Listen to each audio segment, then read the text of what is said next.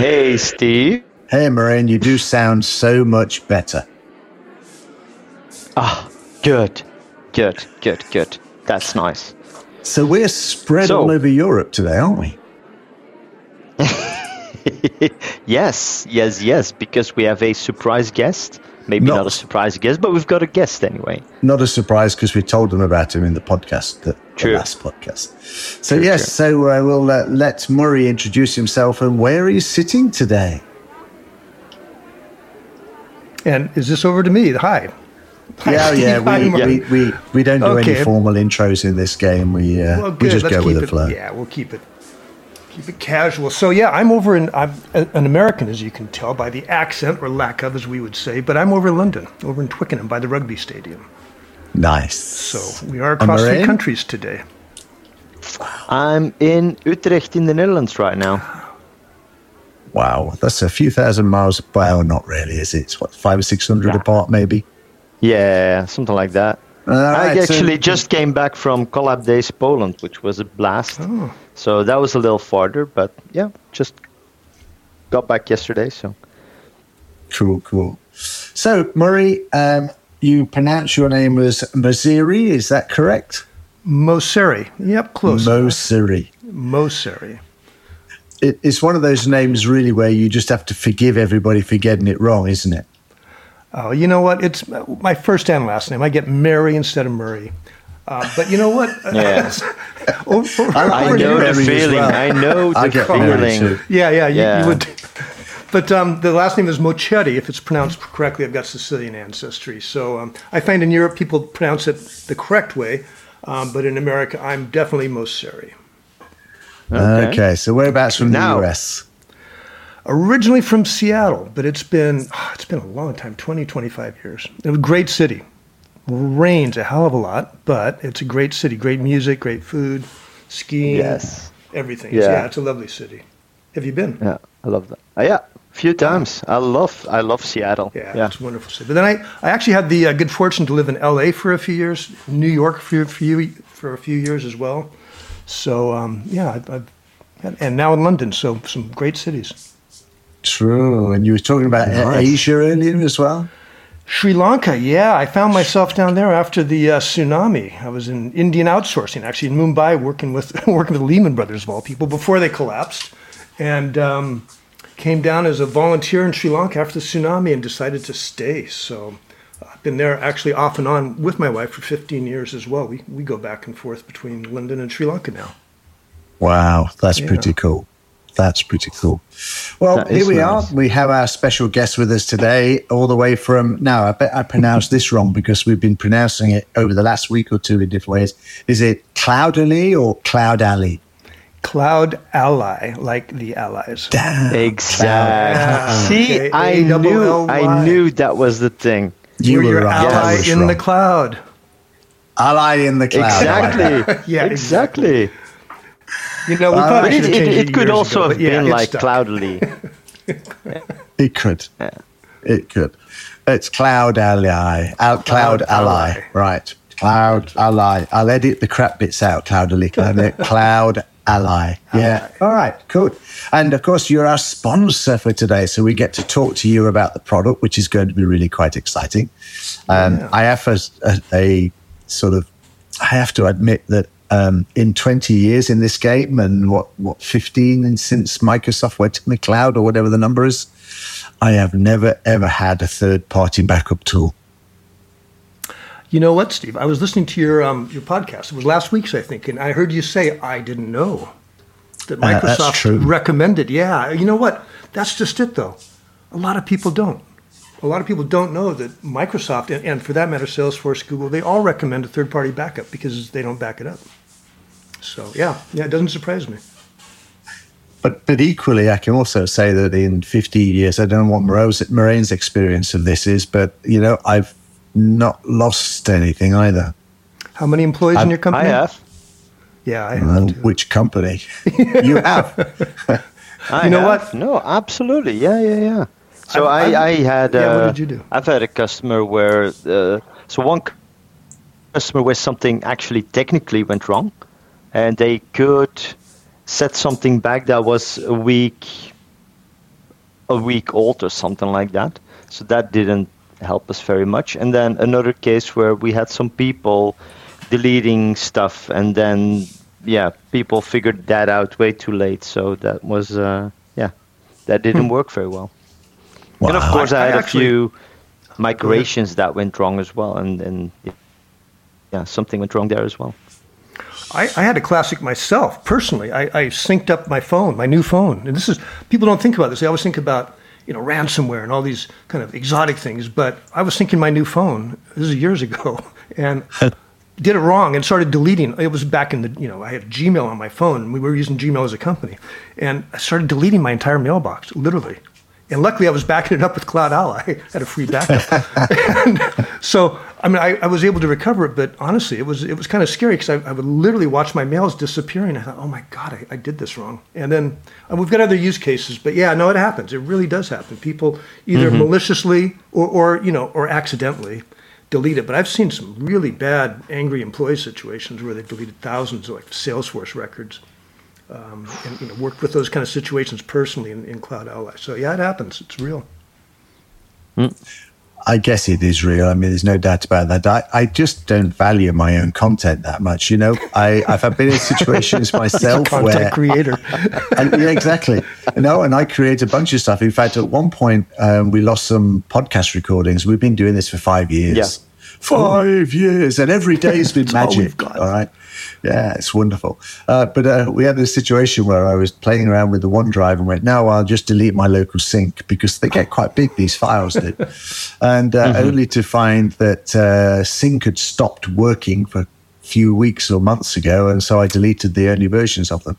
So I had to go through the horrible disk restoration process, I have to say, to get most of them back. And I didn't get them all back. But, I go, oh, well. They're on the internet forever. Good riddance. Old but you know what? Stuff.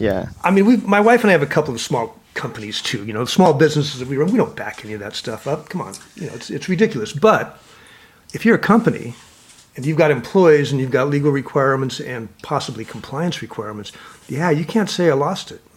Things like GDPR was Article 32, I think, in GDPR. You gotta be able to present that data on request. You can't say you lost it. So it's a big market. It's a huge market, actually. Didn't Intel or something get into trouble because they couldn't present something like a few years ago? Not sure about that one, but it's not sure. It's a very specific stated. I think it is Article 32 in GDPR. It's very specific.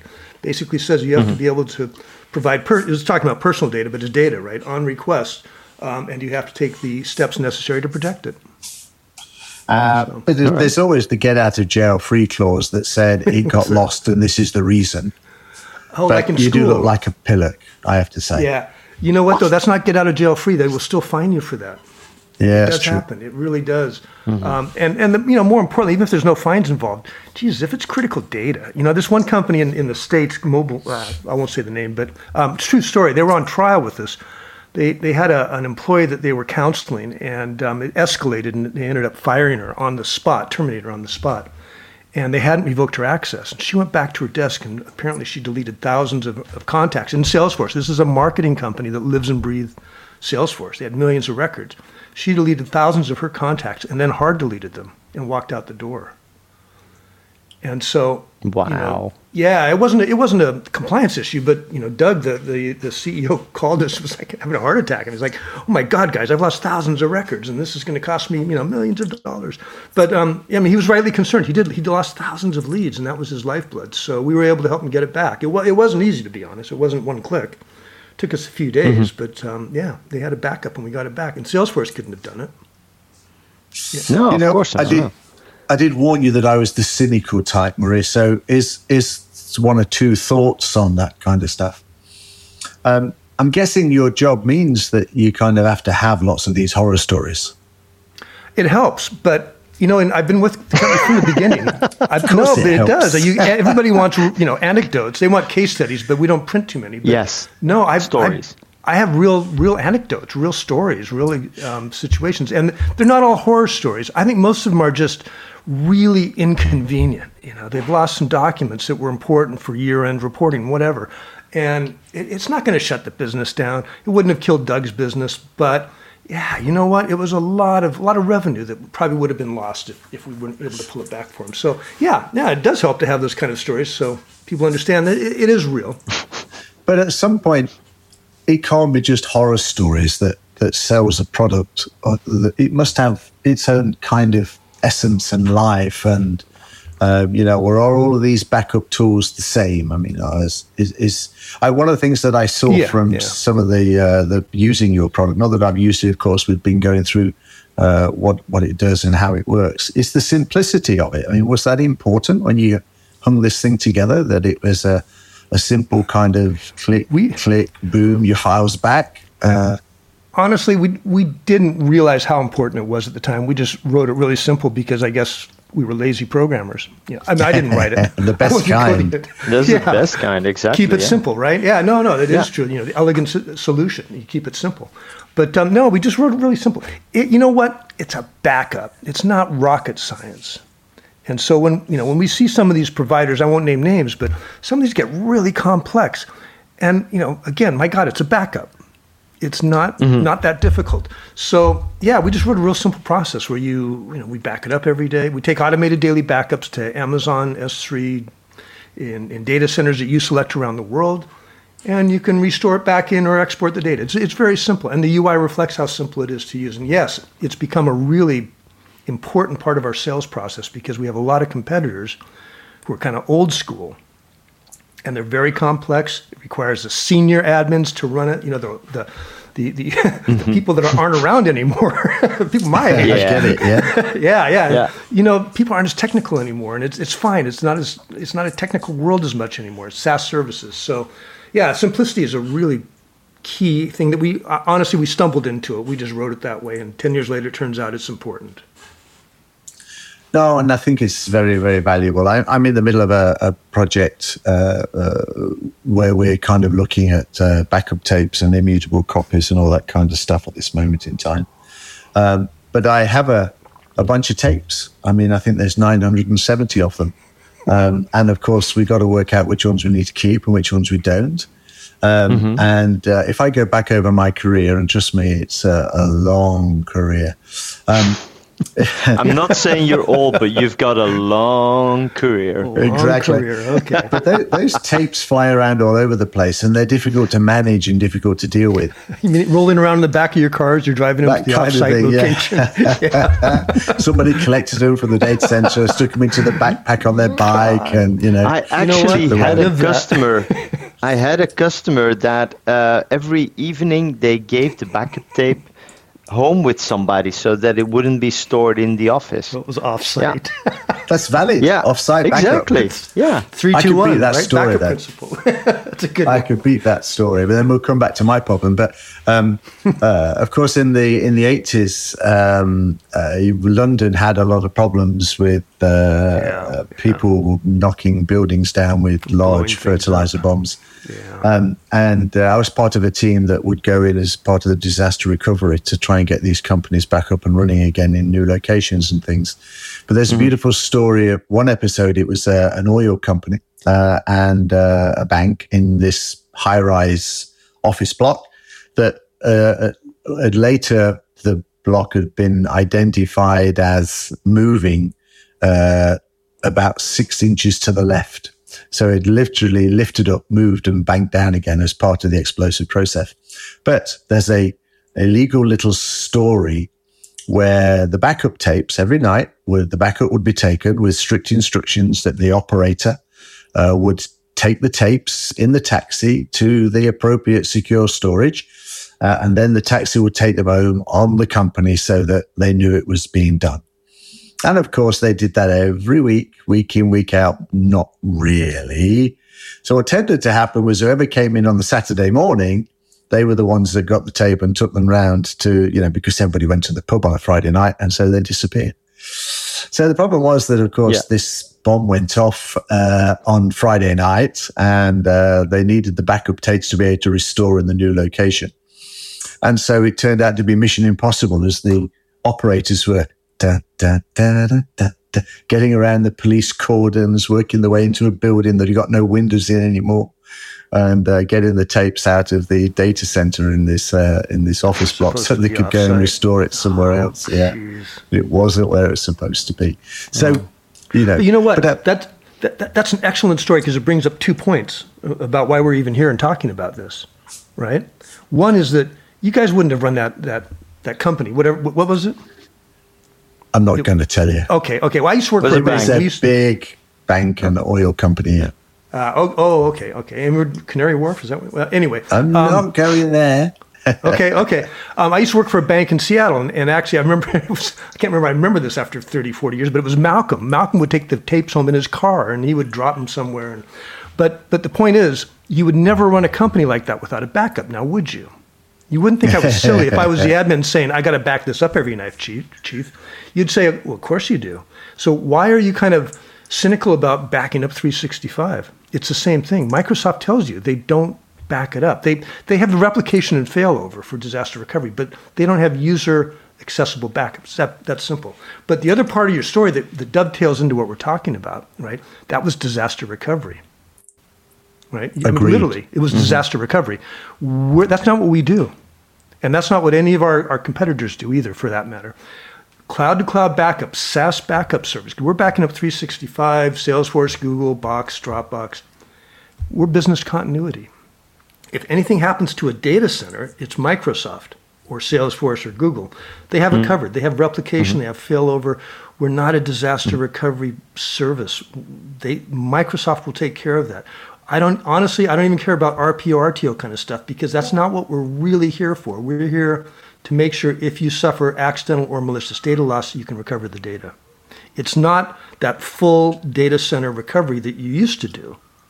And it kind of messes with people's heads sometimes, to be honest. They still think, oh, my backup is going to, how do I recover my Microsoft 365 tenant? You don't do that. Microsoft would take care of that for you. What we do is recover that. It's a subtle difference, but it's important, isn't it? It is a very important difference. Yeah, no, we're not disaster recovery. And I really try to correct people. We're business continuity. Microsoft, they have something called a shared responsibility model. Okay, and not just Microsoft. Everybody has that. That's a cloud service provider. It means they're responsible for the infrastructure. You, the end customer, are responsible, or the MSP, is responsible for the data. And you can just look that up. It's standard. And so they do take care of disaster recovery. You've got to take care of business continuity in the event of, like I say, accidental or malicious data loss. Yeah, I get that. And it brings me on to where I first come to this story, and I was talking about those tapes and all that kind of stuff, of course, about restoring from it. And so I have these tapes, which is a physical device, and I have a date on the back of the tape, and I know where I'm going. But how do you deal with that in the cloud? I mean, it's just a bunch of files in the cloud. So I'm guessing that you have, quite a lot of sort of logs and logging and records of backups taken. And do I get to choose how many I keep and all that kind of stuff? It's not even like that, really. No. Well, you can limit the retention, but by default, right, we provide unlimited retention of your daily backups. So if you want to go back a week, a month, a year, 5 years, you can simply just, there's a little calendar icon in the recovery process. It is a really simple UI, and you just select the date or the range of dates, like let's say April 1st through April 7th, 2022. I can go back a year with a few clicks, and I'll see my backups for my Exchange, mail, calendar, contacts, tasks. And I can go back to a date, and I can recover at any hierarchical level. I can recover the mailbox, I can recover the inbox, a folder, or an actual message. I can keep drilling down, or the document lib, like a SharePoint site collection. I could restore the site collection or the doc lib, or I can drill down into it and restore a specific item, or I can search for it. See, right? that is where I think that like the best value comes in, because to be honest, as you said, like disaster recovery, I mean that Microsoft has so many fail safes already built in, exactly. But sometimes, just a library goes missing, a site goes missing, or a folder goes missing because of maybe whatever, a wrong sync problem or a mistake or whatever. Yeah, absolutely. And that's where the beauty of this system comes in. Actually, you know what? A really simple use case, and it was just a couple of months ago, I had a partner contact me and they said, my customer went into her SharePoint site collection, deleted a lot of records off of a list that she was given, right? And then realized after she deleted all these records, she was supposed to keep those items on the list and delete everything else. Yeah. Nice. I thought, God, that probably happens a lot, right? And that's something I would do. And so only once. They only get to do that once. And she was so proud of herself, and I deleted all 100 records, and it was like, oh, no. We were supposed to keep those and delete everything else. So, but the beauty of that was that we have a function, even though it's a really simple UI, we give you some options. So you could do a restore with a bypass option, which means if the item already exists in the data in the document library, let's say, then don't restore over it. But if it doesn't exist, then restore it. So honestly, the partner only contacted me because he thought he was going to have to do all of this in a separate work file, right? Figure out what she deleted and repair it and do all that stuff. I said, no, just do the restore and select the bypass option. And that's it. It only restored those items that were deleted. It left everything else alone, so it didn't, overwrite good data that was maybe updated that day. And then she could go back in and do it the right way. So, yeah, I mean, that was a real life situation a couple of months ago from a partner with a customer, and it could have taken hours. I mean, it's not a business threatening situation, but they would have spent a few hours on it, a few $100, whatever, a few $1,000 trying to recover. Yeah, exactly. It's still money. Yeah, still work to be done. It literally took them some minutes to find the backup, take the doc lib, do a full restore with the bypass option, and she was back in business in minutes. So very, very cool. Yeah. Well, we bored everybody with some technology. Let's get on to something a bit more fun for a little while, and we can come back to this a little bit later. So, have you always been in backup, Murray? I've always been in IT. I started in banking as a programmer, and then project management. I got about 7 years in marketing. Sorry, I went to the dark side, and then came back into IT. Well, you went to the colorful side, actually. I enjoyed it. I had a lot of fun. Didn't make any money, but I had a lot of fun. And then came back into IT around year 2000, actually, and got into it. No, so it happened actually when I was in Sri Lanka after the. I don't know if we've covered that. Disaster, after the tsunami, and I was doing it was an Indian outsourcing and working in Mumbai with a large U.S. bank that no longer exists, and I was kind of living in the tropics and doing some humanitarian work with some Dutch friends of mine from Utrecht, believe it or not. And nice. That's exactly where he's standing now. I know. When he said that, I was like, oh wow, that's weird. That's where Gerard is from. And then. No, I thought, you know what, I've got to get back into the business world because I was out for a few years doing humanitarian projects, and I met these guys from a company called CloudAlly, silly name, that had just started up with like 3 guys.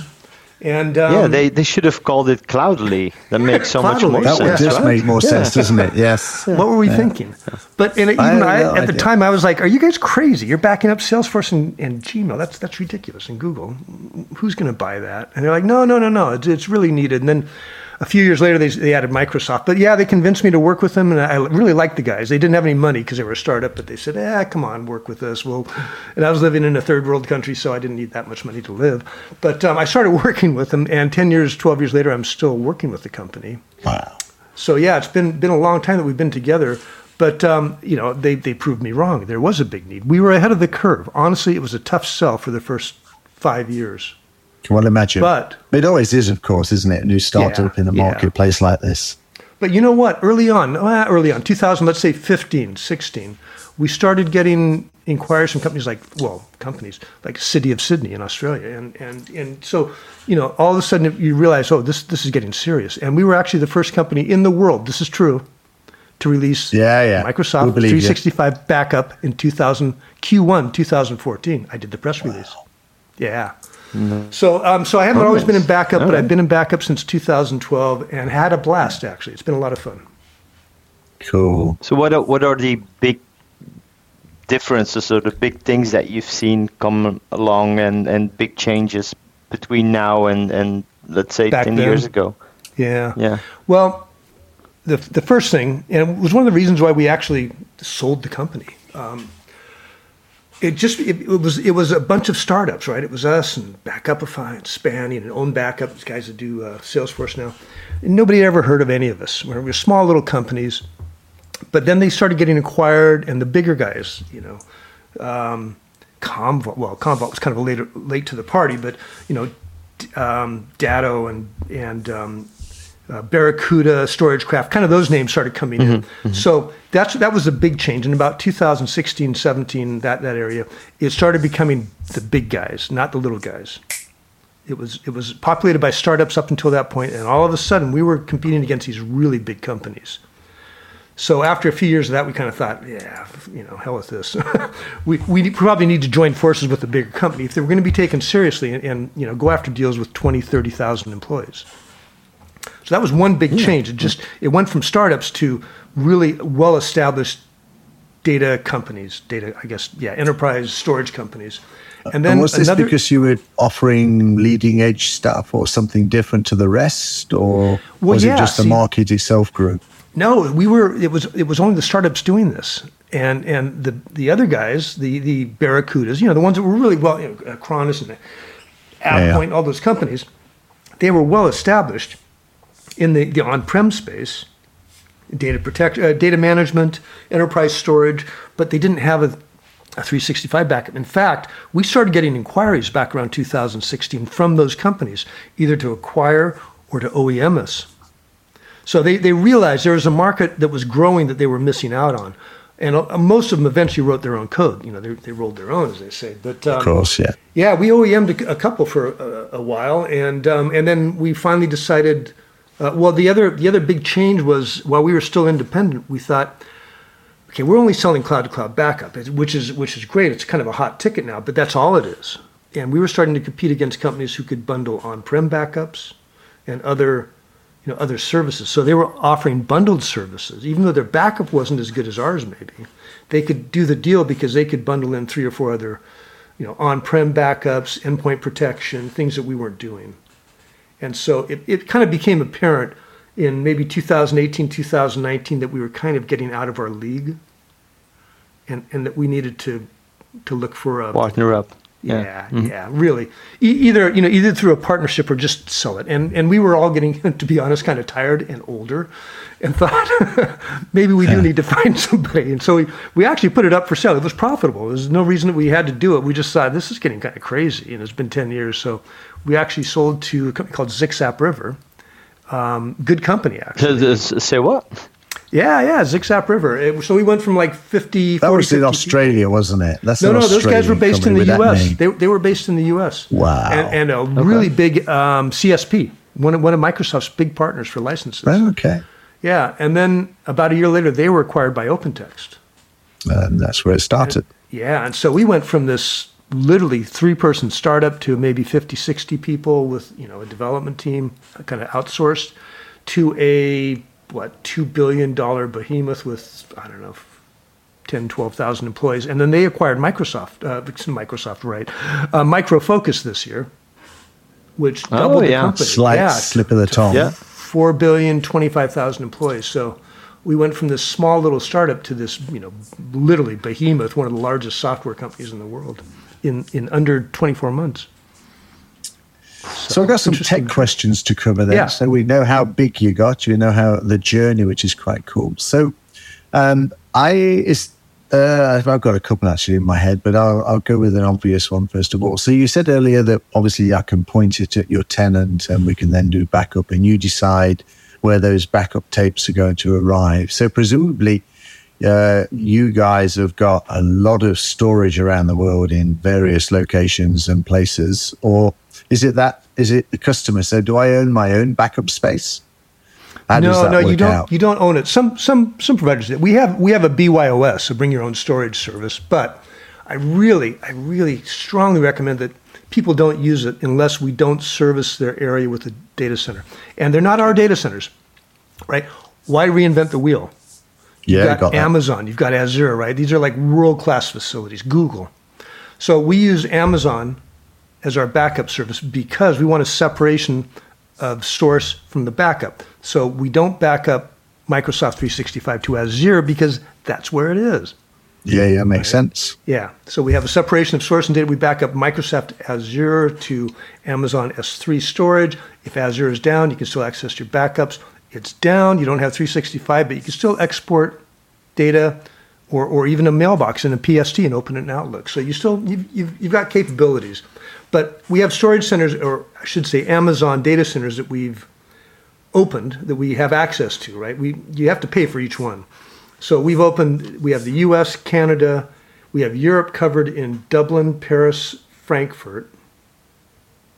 And then we have Australia and Sydney, and we have Tokyo. And cool. Next, does somebody have to go and change the tapes at these places? Would you stop saying tape, Steve? This is embarrassing. I like to be able to touch things. It's a problem that I have, It's my thing, touchy stuff. That was like 1970, I think. I think we went to cartridges in the 80s or 90s, didn't we? That is true, of course. But being an old sound engineer, I used to have reels of tapes, a 16-track and all that kind of stuff. I used to have a TIAC reel-to-reel myself, too. Anyway. Yeah, I loved it. No, I'd actually had a Sony with glass heads. It was an amazing piece of kit. Oh. But actually, my first ever reel-to-reel, actually, guys, everybody else knows, but... it turns out that Murray and I have a background in sound and music. So Murray can go and get a drink for a little while. But I once bought an old reel-to-reel machine, quarter-inch mastering machine from the BBC. No, did you really? Yeah, I did. And it was a fabulous piece of equipment. It was the size of a washing machine. No word of lie. It was as heavy as a washing machine. It was probably about 30 years old. I'm sure it'd be worth a fortune today. But it could rewind 4,500 feet of tape in about 55 seconds. It was super amazingly quick. Yeah, it was brilliant. And you're talking audio, right? This is like that audio warm, tape, fuzzy analog recording tape. It was. It was pretty cool. Guys, come on. No, it matters. It matters, man. So does vinyl. Jesus Christ. Anyway. I was getting onto my tapes, but I was actually thinking that somebody would have a job then of traveling to Tokyo and Australia and to change the tapes. That's where the picture came from to start off with. Maybe I'll go to Tokyo and change the tapes. There. They do have a nice whiskey in Tokyo too. They have a few nice whiskeys in Tokyo, but if you'd listened to our podcast, you would know that you are not allowed to talk about Tokyo on Office 365 distilled. Oh, I didn't. I'm sorry, guys. I thought I heard you talking about a Japanese whiskey on a previous podcast. We did. Every once in a while we do, yeah. See, I have listened. We were due to go out to Tokyo COVID time, and it all got killed to actually record a bunch of podcasts, and we haven't been able to get that rearranged at this moment. So thank you. This will never reach the air now, I'm afraid. Cool. That's that. Well, in a city to be unnamed, you guys have to go. Just one diversion, please. You have to go. I was there on business. As many as you like. With the Indian outsourcing company, actually. And I was in Tokyo, and I was with one of our founders that was based in Tokyo. And he took me to this little bar, and you buy a bottle, and you leave it there, and they write your name on the bottle. What? Yeah, and then when you go back to the bar, you say, "Yeah, I'm Murray," and they'll look on the bar, and there are all these bottles with this little magic markers or names written on them. They'll find your bottle and bring it down and pour you a drink. Oh, you guys got to go. It was such a cool thing, and I'm sure.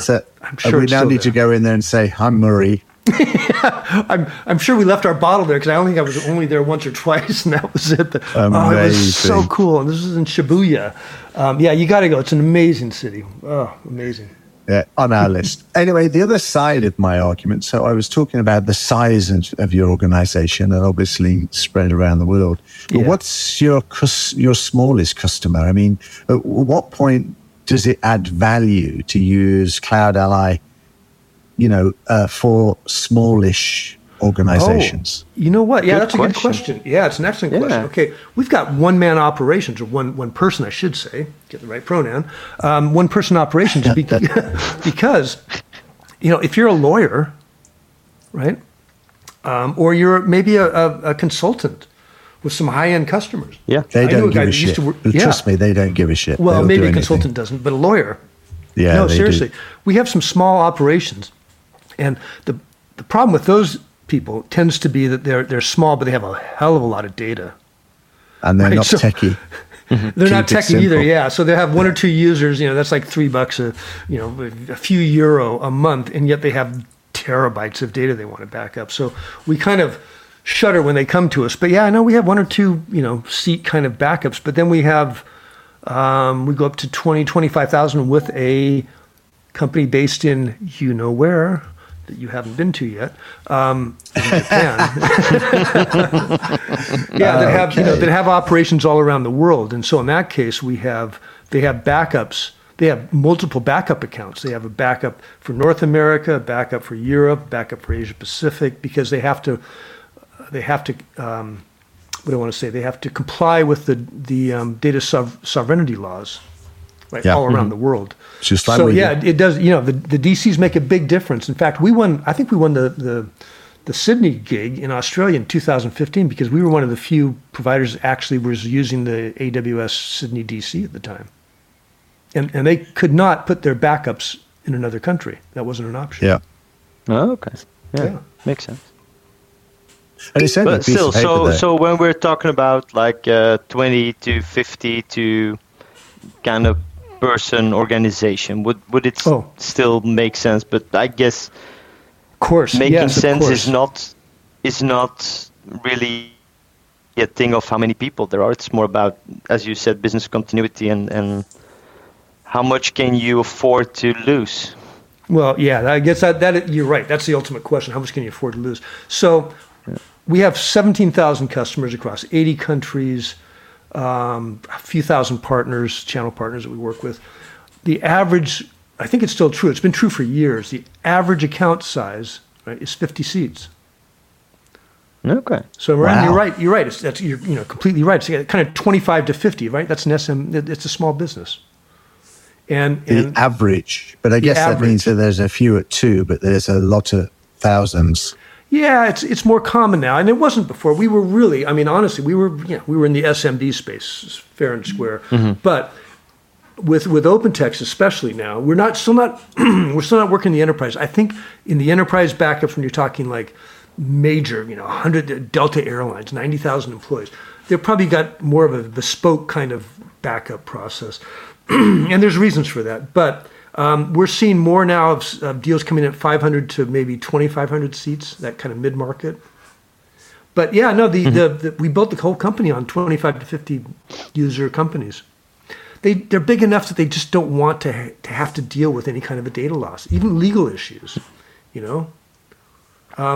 had I've had. Oh, go ahead. No. I was just saying I get that. I mean, I think that's the whole point from what I was looking at some of the stuff that Michael sent over when he contacted us. If you can hear the bings in the background, people, it's because my daughter is still insisting on WhatsApping me as I'm recording it. And looking at the messages coming up, it looks like Anna's mobile phone bill's arrived and there's some things on there she doesn't understand. So okay, there's an extra tenner in there, but obviously her data is not backed up, so we can't find out where it is. So I'll deal with that. But obviously, you guys, got to the point where the product works and is simple. I mean, is it possible that a user can restore their own kit, or do you need to always be is there a shift left option here that you can deliver? So not yet. I mean, some of our competitors offer that.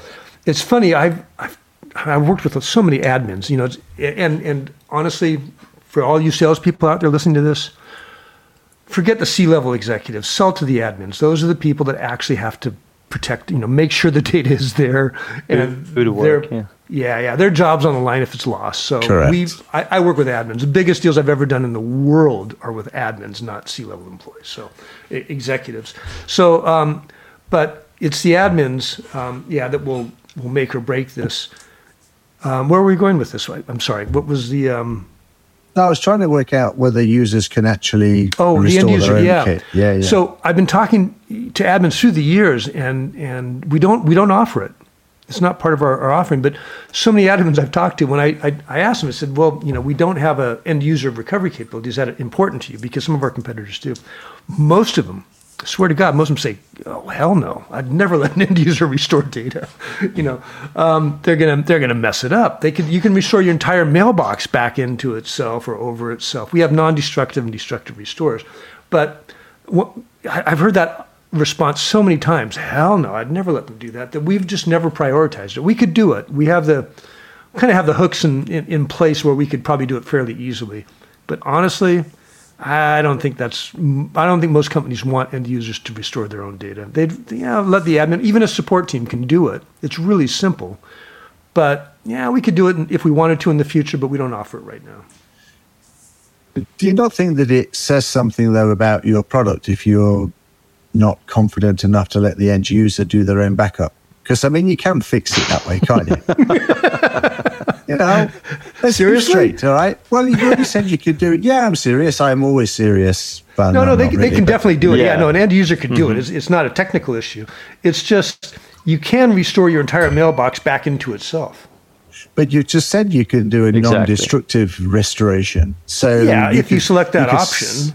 But so you can set a user account or a self account that insists upon that setting. Yeah, you can, and that's how we'd probably implement it. We have talked about it. It would be an easy one. We have permission-based admin management. You can add any admin to the account and control what permissions they can do. So we're not too far off from end-user management if we wanted to do it. But no, you know what? It's just been one of those things that most admins kind of laugh when I ask them that question. So we've just never prioritized it, to be honest. But you're right. It's probably not that bad. But honestly, most admins I talk to just say, hell no, they wouldn't want to use that. So. No, me neither. I wouldn't want my end users to touch that anyway. Yes. Rubbish. The world is changing, guys.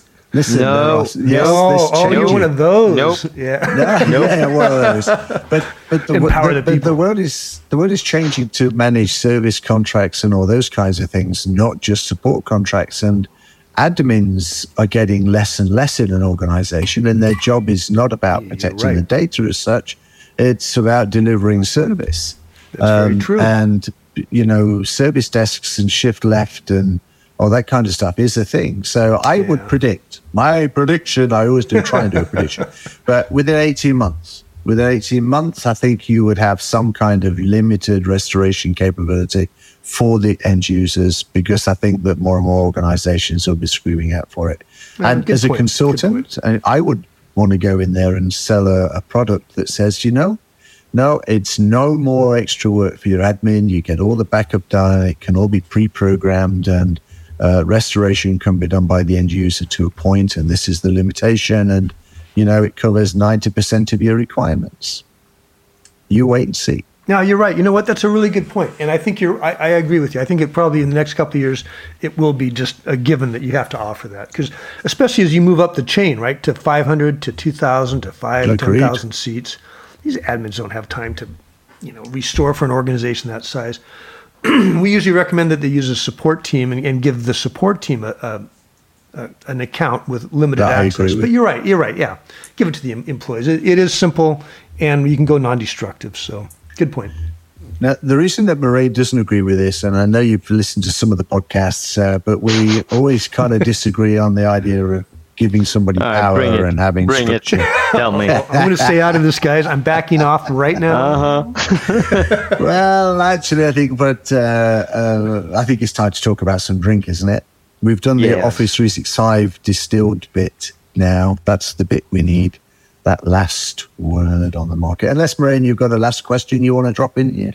He says dropping into the moment. We've been talking about files backup and restore all the time, but what about all my group chats and my conversations and all the other things? You want to go there, do you? Maria, not for that long, because I don't want to keep you from your what was that, Rocky or Iraq? We'll come back to that one in a minute. Wait a minute. No. I love that message and stuff. It's a great question, Marie. This is a great question, and the reason I say it's a great question because Teams, right? You're right. We start on Teams today, right? Yeah, everybody uses Teams, and the thing that freaks me out about it personally is that I've got people contacting me in open text around the world saying, "What kind of price can you give me on this deal, or how can we do this deal?" And they're trying to pin me down on offers, right? Quotes for the sales team on Teams. I don't have any backup. I tell them, send me an email. I want an audit trail of this discussion. Yeah. Makes sense. Yeah. And then, what about a backup? I can restore Exchange, my mailbox. What about Teams? Okay. So you're right. One of the most common questions we get now is, do you guys back up chats, Teams? Yes, we back up Teams. We back up channels, conversations, metadata, calendars, sites, all of the stuff in Teams. But And we back up the Teams conversation. So when we were passing links earlier before the call started, right, in Teams, we back that up. But private chats between, let's say, Steve, you and me, right, there's a couple of issues. One, it's a private chat. Does the company Does the company really have any right to be backing that up and even monitoring it? It's a private chat. Literally, it's a private chat between two people. So there's some discussion in some companies, and I think especially probably more in Europe than in the U.S., over whether we should even be backing that up or should we even be monitoring it is a question, I guess, because it's a private chat. But then that's one part of the equation. The other part of the equation is, hell no, we don't back it up, because what Microsoft did for private chats, right, and that's the one where you click on the little icon that says chat, right? Yeah. Their API, they make the end customer pay for it, and they have to implement it. So everything on our system, we're like Netflix, right? You log in, you set up an account, you subscribe with your credit card, boom, you're done. You activate your backups.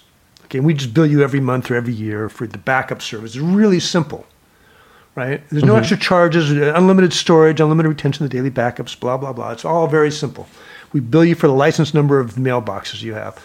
But with the Chats API, Microsoft said, oh no, we're going to do this differently. The customer is going to have to actually implement something. I don't even know what it is, to be honest, but they have to implement something on the customer side, not us, not the MSP. The customer has to implement something for this API to work. And then Microsoft is going to bill the customer for the API usage as part of their licensing fees. I swear to God, this is true. Oh, God. And it's a small, it's like 0.0007, pence or whatever unit of measurement you want to measure. But still. Yeah, but still, exactly. But still. So we're like, no, that really sucks. And we're just not going to do that. And you know what? I think there's been 2 or maybe 3 actually out of 50 or 60 service providers that do 365 backups that have offered this. But no, we think it's really horrible.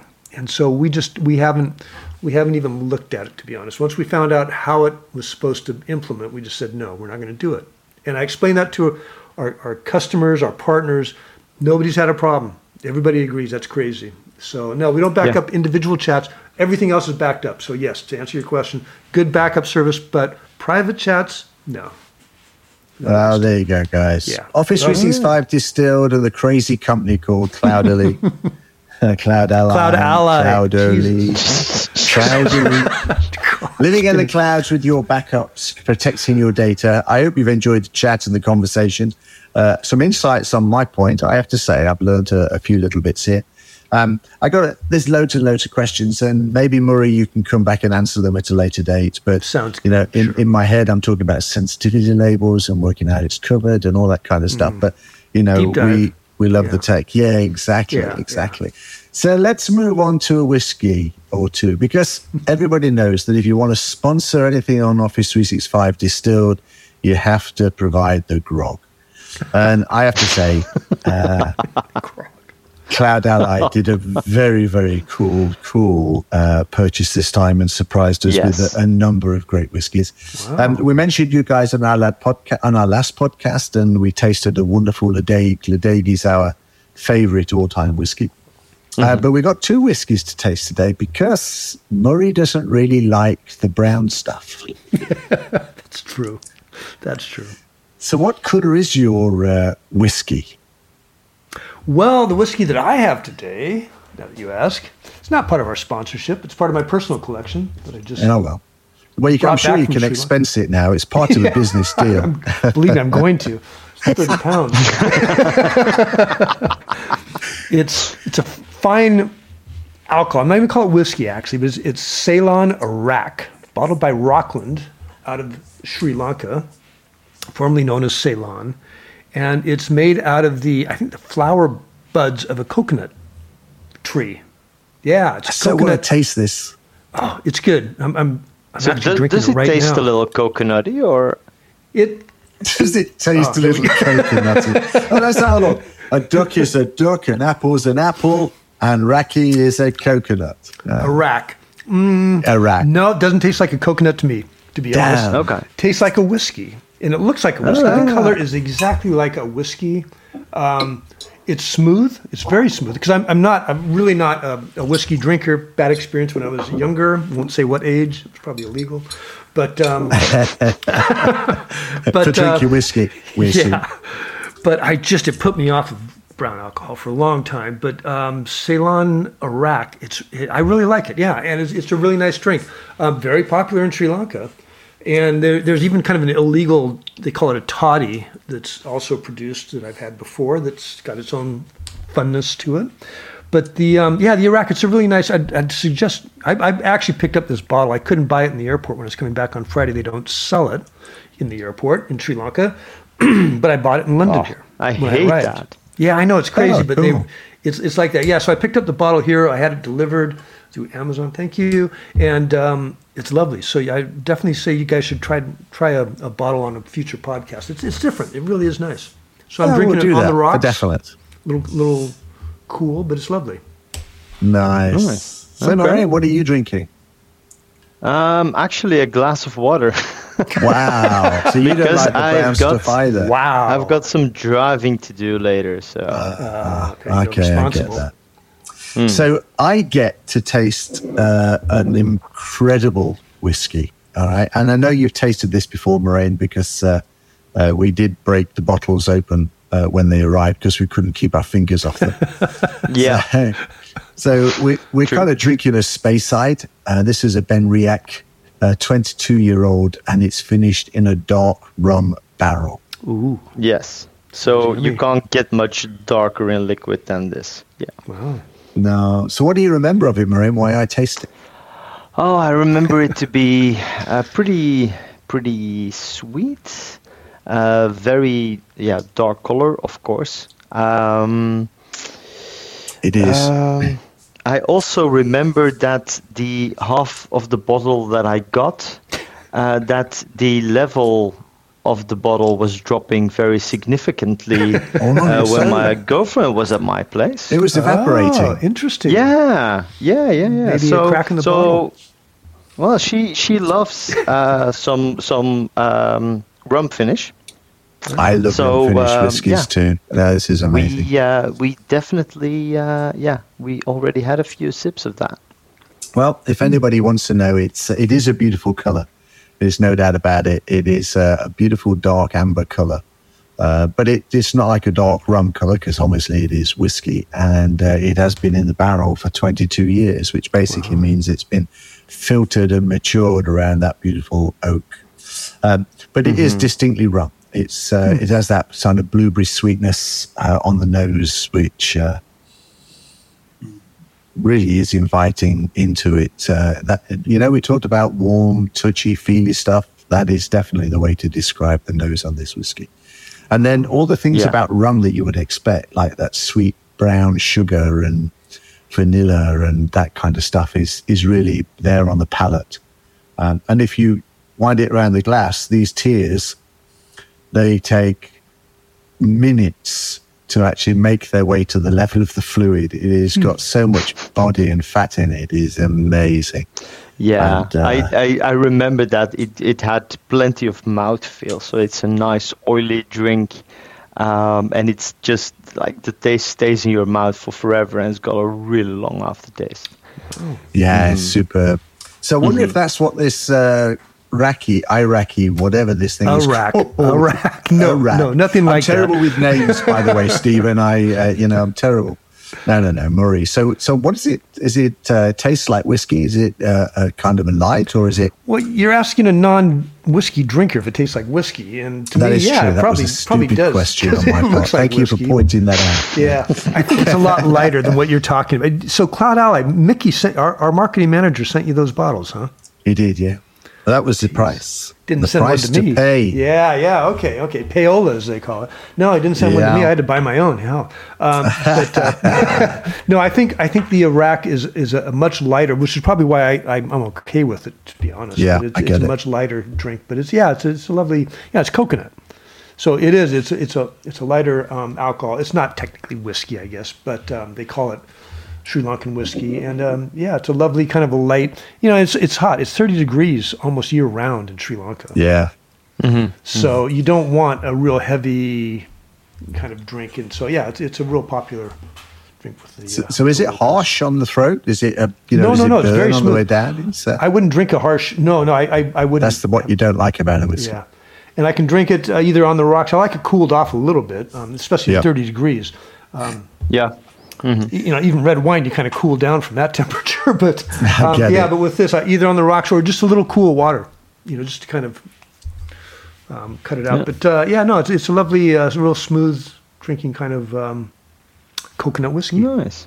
Yeah. Nice. I think we will need to try that. Definitely. You should. Yes. You definitely should. That's some Floki. Yeah.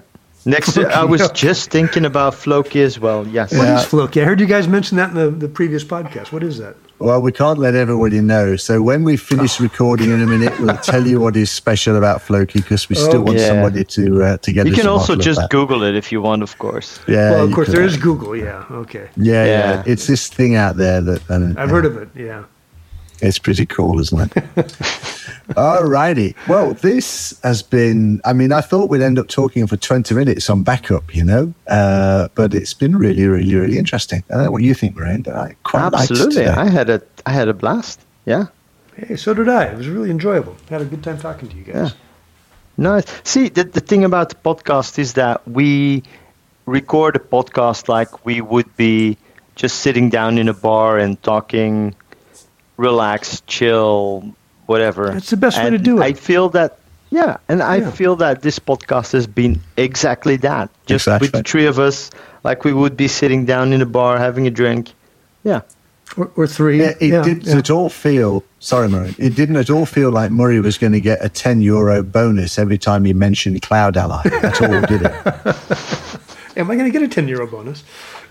We better talk to Michael. He was the one that set it all up. Oh, okay. No, I'm just. You know what? I do a few webinars and that kind of stuff. I really don't like them. I love to talk about backup because I do enjoy it and I believe in it. But I like this kind of discussion. I've done a couple of webinars that were like this, where we just had had kind of a laugh, and it's a really nice way to talk about it without getting without PowerPoint and all that stuff. It's lovely. Yeah. Mm-hmm. You don't do PowerPoint? Wow. I do. I use it too much, but. No, I'd rather work with a bottle of Iraq and talk to you guys anytime. What we haven't done really is we haven't really talked about you as an individual. So you are you're the partner director or partner manager or something. I know I remember. You know what? I think I would call myself the fireman. I put out the fires. Fireman. Most of my career, which dates back years and decades, I think that's what I really excelled in, putting out fires. And I've done really well for a few different companies and kind of fixing things. So with CloudAlly, I think my title is a partner account director. I work with partners, but I also work with some of our largest customers. I do this kind of stuff. I work with our OpenText sales teams around the world. We're launching Japan this month, and we've got Australia and EMEA on board already. But partner account director. I actually set up the channel program back in 2014, 2015, when I didn't know what a channel was. Young and naive at the time. It says something in Teams. Mm-hmm. Is that what it is? Apparently so. No, we were selling direct, and all of a sudden somebody came to me and said, I want to resell to my customers. I'm going, what? What is this? But no, I learned on the job. I was from IT, but I was from banking and finance and that kind of stuff. So it was all new. But no, I've been in IT my whole life, which has been a long life, and have been working with CloudAlly for the last 10, 12 years. The OpenText acquisition has been a blast. We're this little tiny company, right? We're like 30 million, 20 million, whatever. You carry on. I'm just doing the background music. Okay. And I was thinking, out of this, it's okay. Sorry. Out of this, we're like 30 million out of maybe 20 million out of a $3 or $4 billion behemoth, right? Wow. But they love us because cloud backup's a really hot topic. You don't make a lot of money on it, to be honest. It's like a buck a head kind of thing. It's a euro per user kind of profit margin, but everybody wants it right now. It's really important. So I think that too. I think that there's an awakening. Massive. And it's not just because of meeting legal requirements and all that kind of stuff, because in many ways you are kind of meeting certain amounts of legal requirements. But it's when it goes wrong that you suddenly find you're not as close to the meeting them as you think you are. Exactly. And I think more people are risk averse nowadays and sort of making sure things are good. So this has been an interesting insight for me, I have to say, because if I was in exhibition, as much as I now know CloudAlly, I would probably still walk past, moving on to the next. Thank you very much. You're more than welcome. But maybe I that's would too, the to be change. Honest. What a silly name. But maybe that's the change. I kind of see them a little bit differently than when I first started this an hour ago. So that's. But would you walk by OpenText? Probably. I would probably do that. Because OpenText, I know them as in my head, OpenText is was the product that they had, EMC, something like that. The document management thing. Oh yes, that's what they started with, wasn't it? Well, they started with, I think, you know what? I'm not even sure. I think they digitized the encyclopedia or something. But yeah, it's crazy because I had to look them up too when they acquired the company we were acquired by. I'd never heard of them. But they're massive. It was like one of the top 10 software companies in the world. They work with BMW, Shell Oil, those kind of companies. It's like a whole different level. Yeah. So, nice. But yeah, no, they love us. They really do. They're like, keep doing what you're doing. And, that doesn't happen after acquisitions, right? I thought they would always gut everybody and get rid of you. But no, they're loving us. It's really crazy. No. They're like, no, keep doing what you're doing. We like you guys. So, it's been great. 1991 they started. Mr. Google has just told me. Okay. And, 1991, Canada. And they created the first online Oxford English dictionary. Sorry, not encyclopedia. Nice. Yeah. Okay. The result of University of Waterloo spin-off. They began shipping in September 1991. There you go. Yeah. Okay. Yeah. So, huge company, but what a pleasure to work with. And I'm not just saying that because they pay my salary, but they really have. But you would, of course. I get it. Well, you know what? Technically, I'm kind of a freelancer. I've never committed. I've had a commitment problem most of my life, and so I am technically a freelancer with the company. But no, these guys. You've been committed how many times in your life? Did you say? A few times. But no, they've been just a real pleasure to work with. Seriously, they love us and they've kept us so busy, and they just keep saying, just keep doing what you're doing, and we keep saying, well, aren't you guys going to pay us off to leave? And they're going, no, we want you to keep selling your products. So, nice. It really has been nice. I've nothing but love for these guys. It's been a great company to work for. Well, when Michael got in touch with me a few weeks ago now, it's more than a few weeks ago, I suppose. Of course, he was based out in the Middle East direction. Israel, and we were really excited because we know that to sponsor us is about the drink, and of course one of our favorite distilleries in the world is actually based in Israel. No, is that right? Yeah, we love the Milk and Honey Distillery. I didn't know that. If you ever get a chance to try it, it's the one of the we've tasted the highest whiskey in the world and the lowest whiskey in the world, and the lowest whiskey in the world is from the Milk and Honey Distillery. So no, really, it kind of fits in. It's pretty cool stuff. All right, I guess we need to finish this off and say bye and thank yous and all that kind of stuff. So, Murray, I'm going to give you a chance to sign yourself off, my friend, and leave everybody with a closing message, and then Maureen and I'll finish off for the day. Okay. Oh, the pressure's on. No, well, thank you very much, guys, for inviting me. I really enjoyed this. Probably drank a little too much Iraq, I think, over the last hour. But no, it's been a lot of fun, and I hope we have helped to kind of bring a little better awareness, because even 10 years on, 12 years on, however long we've been doing this, there's still that kind of confusion of, do I really need to back this up?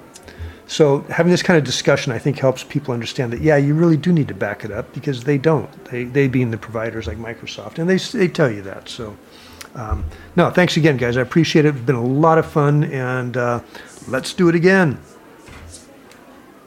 Do it again. Yeah, I can live absolutely. with that. Yeah. Absolutely. Cool. All right. So for me, Maran, I would say thank you so much. Thank you for the whiskey. Thank you for the nice conversation. Thank you for the insights. Our pleasure. And let's. I'm really dying to know how that Iraq tastes like. So I'm going to go hunt for it.